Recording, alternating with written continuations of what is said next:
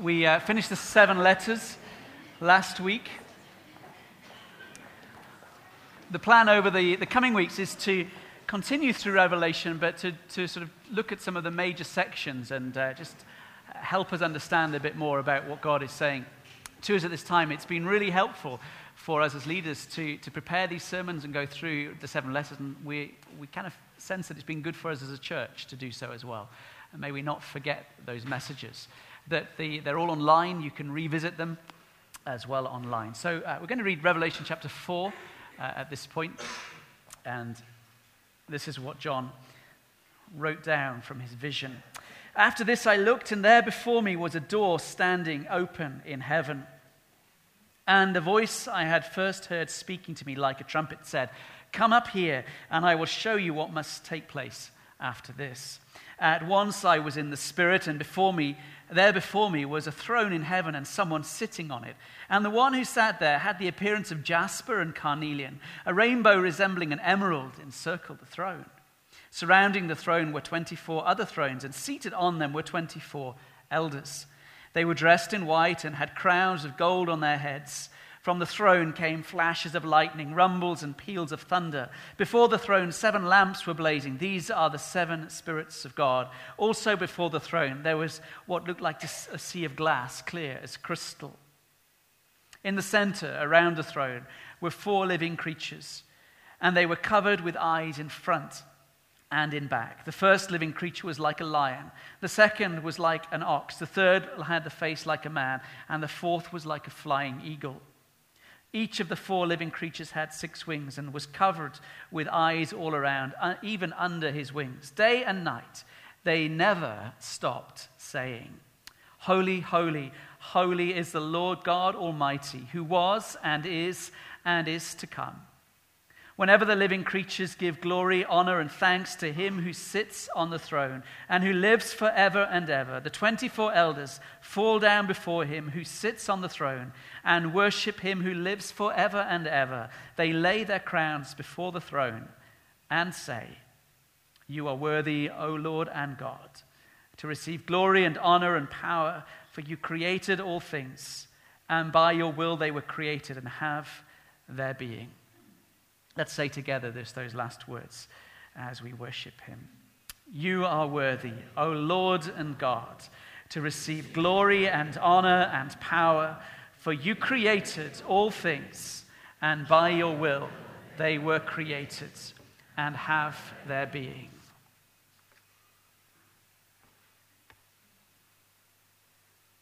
In this time of listening, of thinking, grant understanding and faith.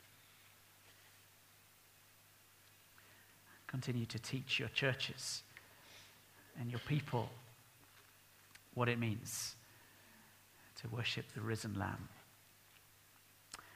Amen.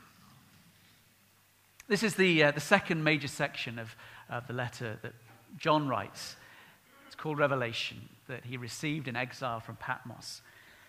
It's the second section. The first main section, there was the introductory bit. The second section were these 7 letters to the 7 churches that they were written to those churches in Western Turkey. And they teach churches, local congregations, what it means to be alive for Jesus in their day and age. And we've heard something of that.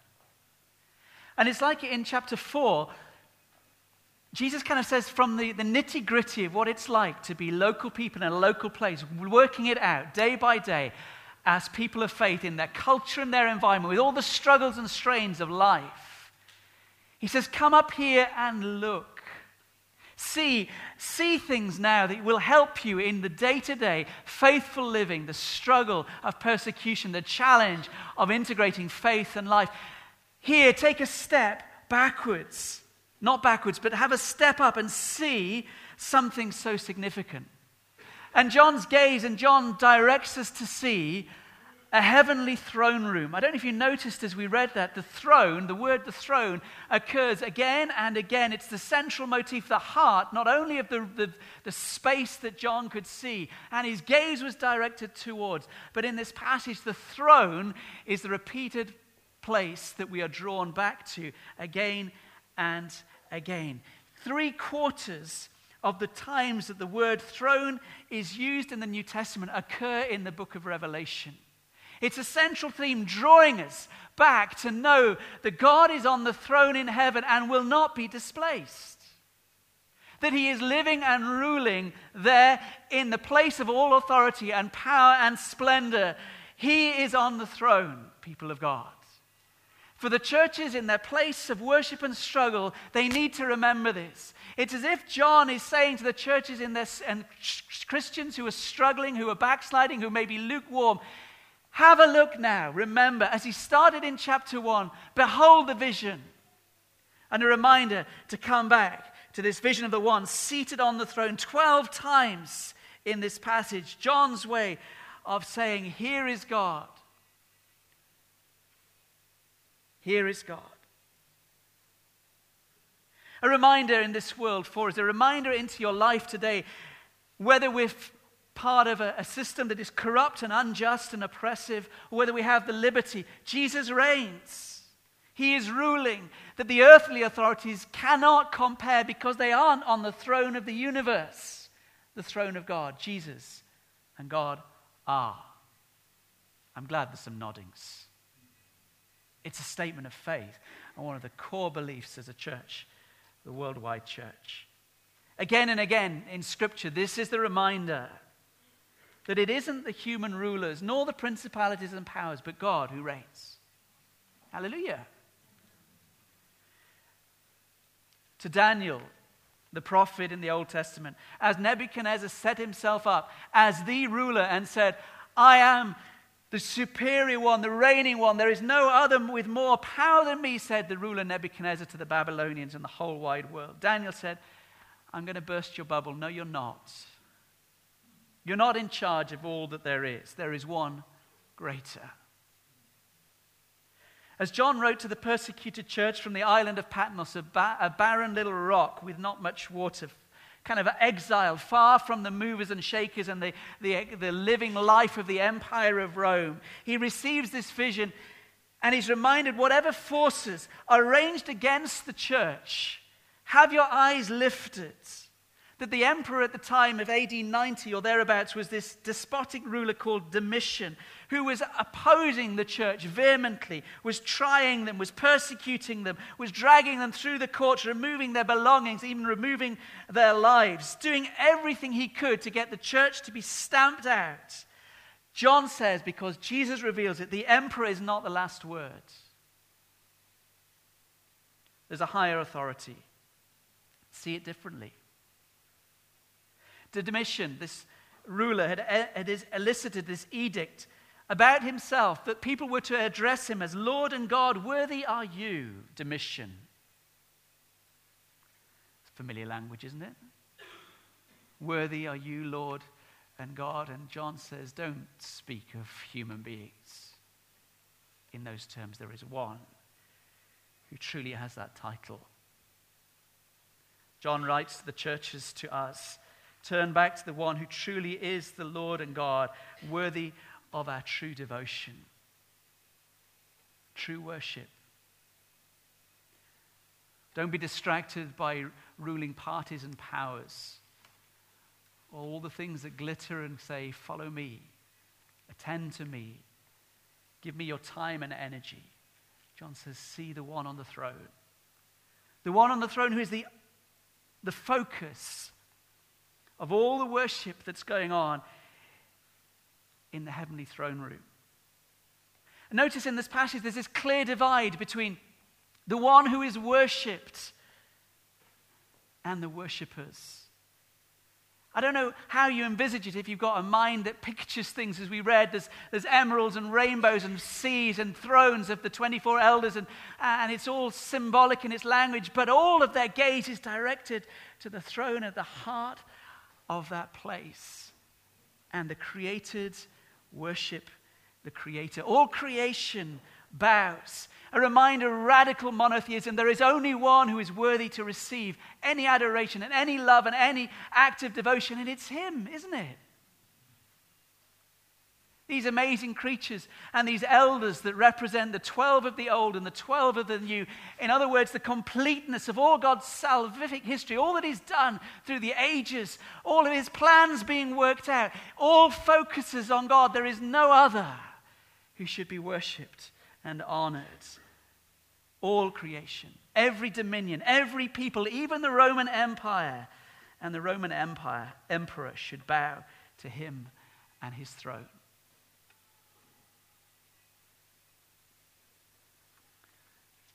It's emphasized in verse 3 of this rainbow.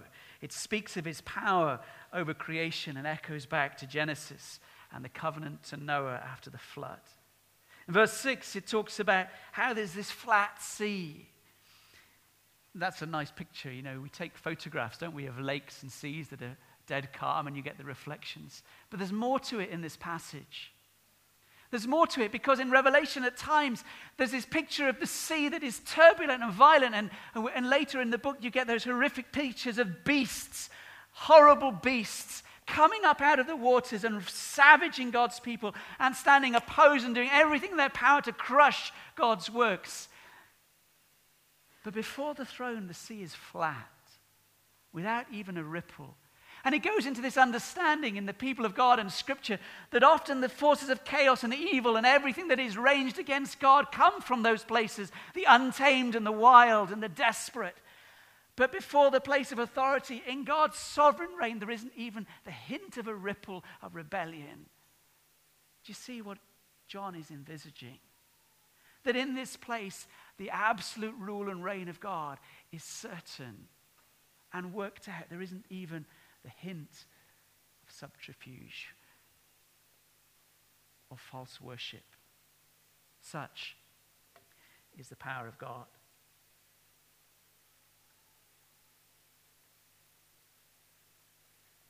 John helps us see this. He says, churches, have your minds changed again, reformed, redefined, to know who is in charge. And have your view of the world put in its correct context, radically relativized. It's a tongue twister. Radically relativized. In other words, don't be downcast by what's going on in the life that we experience now. Have our heart and mind set upon the ruler and the one who is on the throne. In a world, as we will read in the prayer guide in Ramadan, that worships a religion that is militant in propagating other faiths and worship of other gods with oppression and sometimes tyranny, see who's on the throne. No one will knock him off. For Domitian, this emperor with great power and who is making the life of those believers awful. The picture John paints is this. It's like Domitian is just like a dirty small puddle in his influence. Who is this emperor who has all this great power supposedly? He's puny and small and weak. Why? Because John sees the Creator with his ocean before him. The whole seas are calm before him. He can move mountains and turn them into wax before him. Have your mind redefined by the greatness of God. Remember Guy on his weekend here, he said, sometimes our faith is eclipsed. Do you remember that great picture? He said sometimes little things can get in the way of something huge, and he used how you can pick up a small pebble and hold it in front of the sun, and the sun is eclipsed. Sometimes things can get in our vision and our way and distort our perspective, but it doesn't remove the truth that the sun is so fantastically bigger than the tiny thing you've held up or is in the way. Do you see that? Have your thinking redefined. In chapter 4, this amazing vision of the throne room of worship of God, adored and honored rightfully, truly. And the reminder to the church is He is the one we honor. And I want to read chapter 5, and I want you to see something really profound. Then I saw in the right hand of Him, having seen all this glory of the throne at the heart and the worship duly given and greatly given, again and again worthy, He says, then I saw at the right of him who was sat on the throne a scroll with writing on both sides and sealed with 7 seals. And I saw a mighty angel proclaiming in a loud voice, who is worthy to break the seals and open the scroll? But no one in heaven or on earth or under the earth could open the scroll or even look inside it. I wept and wept because no one was found who was worthy to open the scroll or look inside. Then one of the elders said to me, do not weep. See, the Lion of the tribe of Judah, the Root of David, has triumphed. He's able to open the scroll and its 7 seals. And then I saw a lamb looking as if it had been slain, standing in the center of the throne, circled by the 4 living creatures and elders. He had 7 horns and 7 eyes, which are the 7 spirits of God sent out into all the earth. He came and took the scroll from the right hand of him who sat on the throne. And when he'd taken it, the 4 living creatures and the 24 elders fell down before the Lamb. And each one had a harp, and they were holding golden bowls full of incense, which are the prayers of the saints. And they sang a new song. You are worthy to take the scroll and open its seals, because you were slain, and with your blood you purchased men from God, from every tribe and language and people and nation. You have made them to be a kingdom and priests to serve our God, and they will reign on the earth. And then I looked and heard the voice of many angels, numbering thousands upon thousands and 10,000 times 10,000. They circled the throne and the living creatures and the elders, and in a loud voice they sang, worthy is the Lamb who was slain to receive power and wealth and wisdom and strength and honor and glory and praise. And then I heard every creature in heaven and on earth and under the earth and on the sea and all that is in them singing, to him who sits on the throne and to the Lamb be praise and honor and glory and power forever and ever. And the 4 living creatures said, Amen.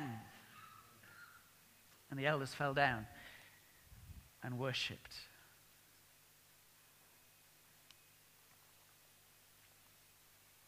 In the crescendo of chapter 4, of this focus to the throne, of all the living creatures and the 24 elders focused upon the glorious one, John's mouth must drop. This moment of unveiling, this unrolling of God's plans symbolized by the scroll, God's plans and purposes for the world, that John would see finally what is going to happen. Of that moment that we're waiting for, of the one who would step forward to unroll and unveil God's plans and establish the kingdom of God once and for all. And it's not a climax, but there's this heart-rending silence. No one in heaven or on earth or under the earth could open the scroll or even look inside it. Then all the shouts of praise and the singing and the great tumult of praise and adoration, silence. Because in all of time and in all of history, as the eyes of God rove, there is no one who is worthy to open that scroll. Of all the people who've lived great lives, honorable lives, who've done good and right things, who we would know in the books of history, none is worthy. I wonder in your imagination and your mind, how long does this silence last? As the whole of the created order is examined and searched for one, just one. Even now, a population of 7 billion, not one who would be worthy. Not one found on the earth or in heaven or under the earth. And this heart-rending silence.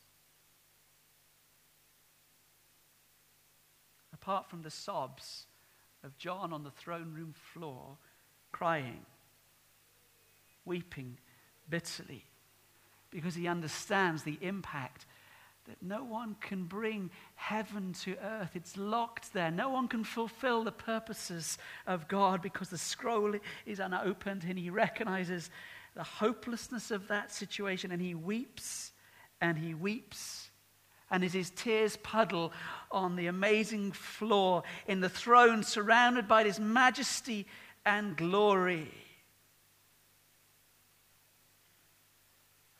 weeping. John not embarrassed for a second because his heart is split in two.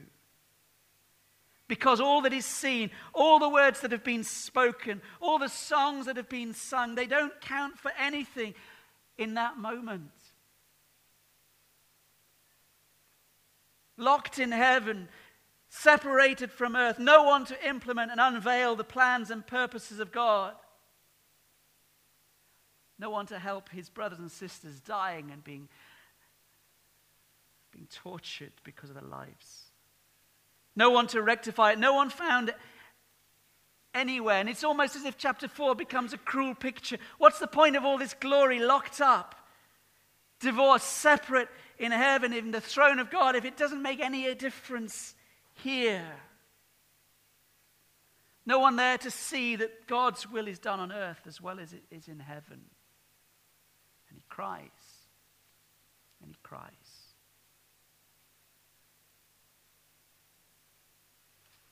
Sometimes chapter 4 and into chapter 5 is where we are as Christians. But like John, we see this world and we think, where are you, God?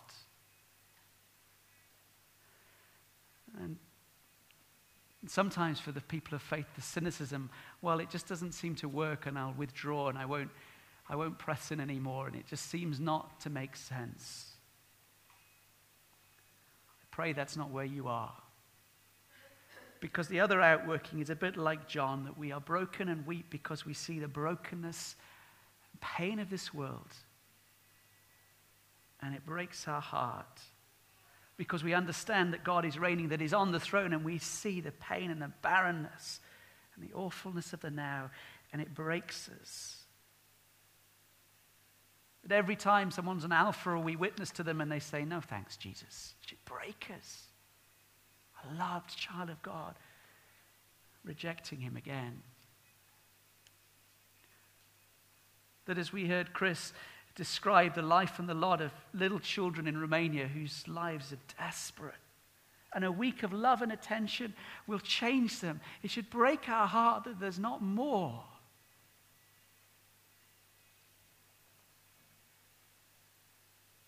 And this is the paradox of faith. That we can be at the height of worship and celebrating God's goodness, and then we see the reality, and it seems bipolar.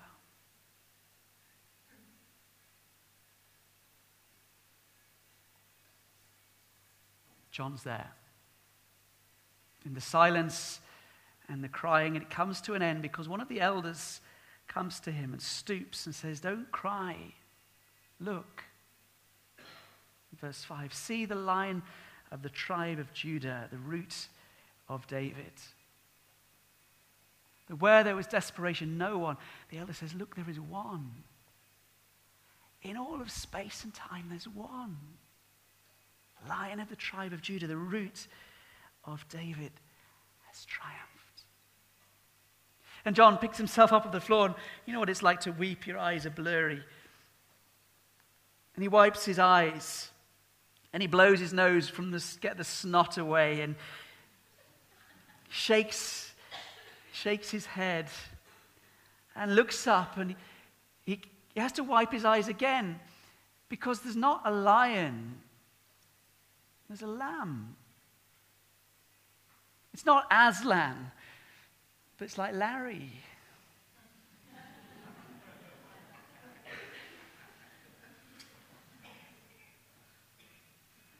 And it's not like a lamb in the fields in spring. It's a lamb for the slaughterhouse. Standing as if it's been slain. This divine sheep, this lion, lamb, this wacky image with 7 horns symbolizing perfect strength and 7 eyes.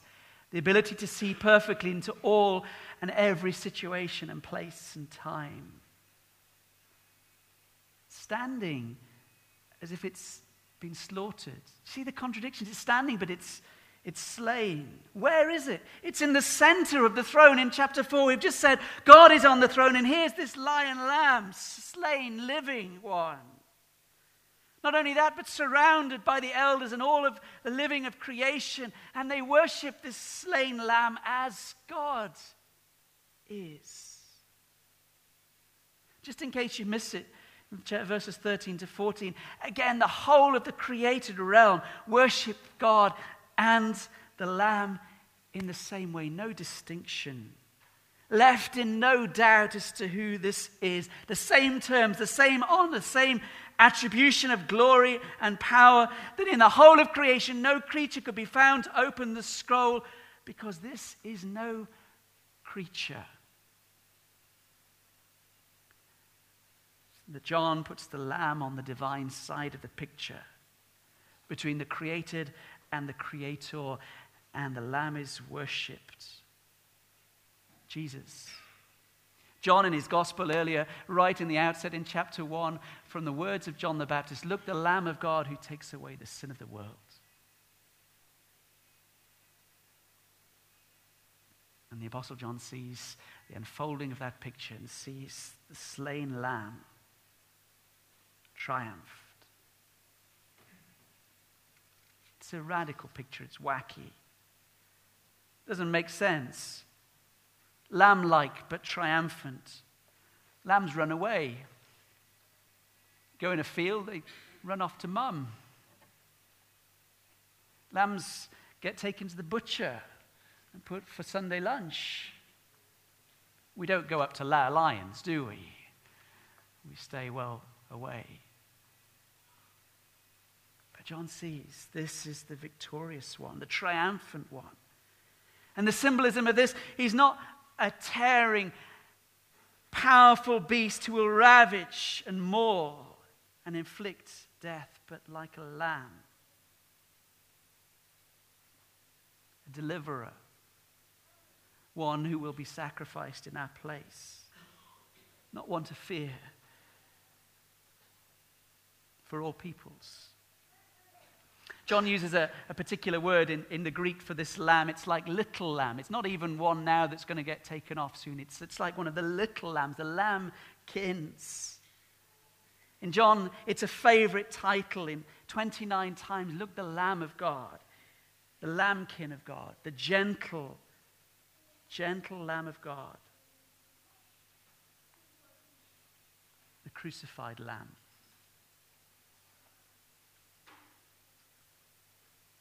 The one who came amongst us to love, without guile, who was meek and pure, and received all who came to him, little ones and religious and grown-ups, and never turned anyone away. The Lamb of God, the triumphant one. Crucified, but standing. Slain, yet victorious, now in all eternity.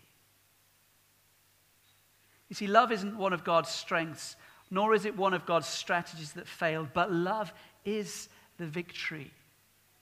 In the unfolding of the scroll and the outworking of God's purposes, self-sacrificial love triumphed. Hallelujah. Not military power, not coercion, not bribery, not abuse. True love. That's who God is. That's what God is like. The God will never be anything other than like Jesus is. And in the picture of the throne room with the Lamb at the right hand of God, that is the purposes and the character of the kingdom, isn't it? It's love. The Lamb who is slain but risen, unfolding the purposes and works of God. That's who we now belong to. That's the kingdom that is unfolding. That's the nature of his work. Aren't you glad? What does John tell us?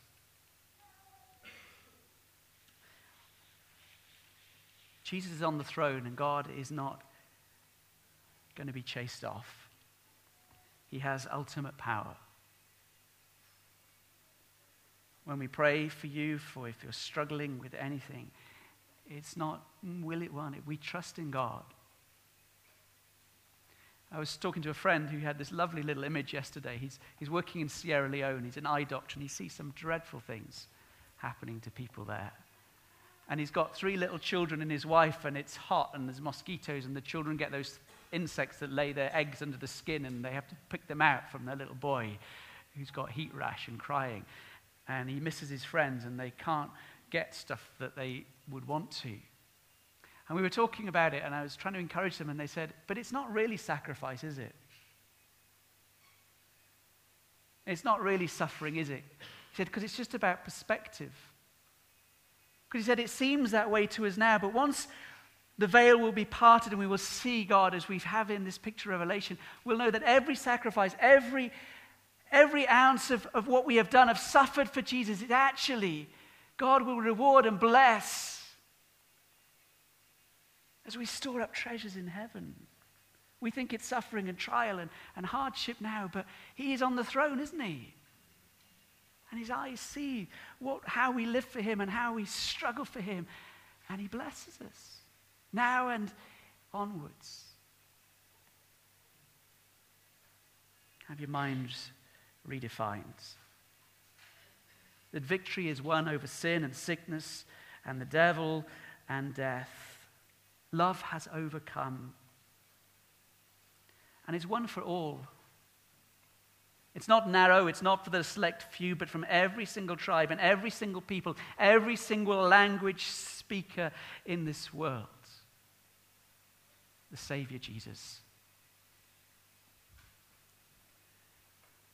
There was a day and an age in church history, a century, 2 centuries ago, where multiple people were raised up by God to go out and bring the good news. And they went to Africa and Asia and South America, and they planted churches in Chipping Camden and funny little villages and towns. And the churches are still there because people knew that the gospel was for people who had not yet heard. The Lamb is on the throne. And mission agencies, and people are now saying, there's a gap year program is just closed because there aren't people to go on it. The people who work with mission agencies say it's great when people come, but the numbers are so less. And in those day and ages, the life expectancy of a missionary was 9 months because they died of yellow fever and malaria. And still God raised up wave upon wave of faithful servants who would go and tell, the Lamb is on the throne, slain for you. I pray that God would do a new thing as we pray for revival. Stir his people. Let that vision of God, this throne room, these words of John that still hold true, redefine your mind, change your living. Amen? Amen. The other thing I love, just in closing,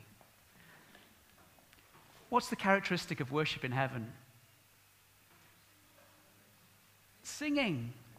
Worship is about our whole life. It's about everything we do. In Romans, this is our spiritual act of worship, to be living sacrifices. But there's singing for worshipers, isn't there? They love these words, these songs. Do you know, I'm going to give you a challenge over this summer period.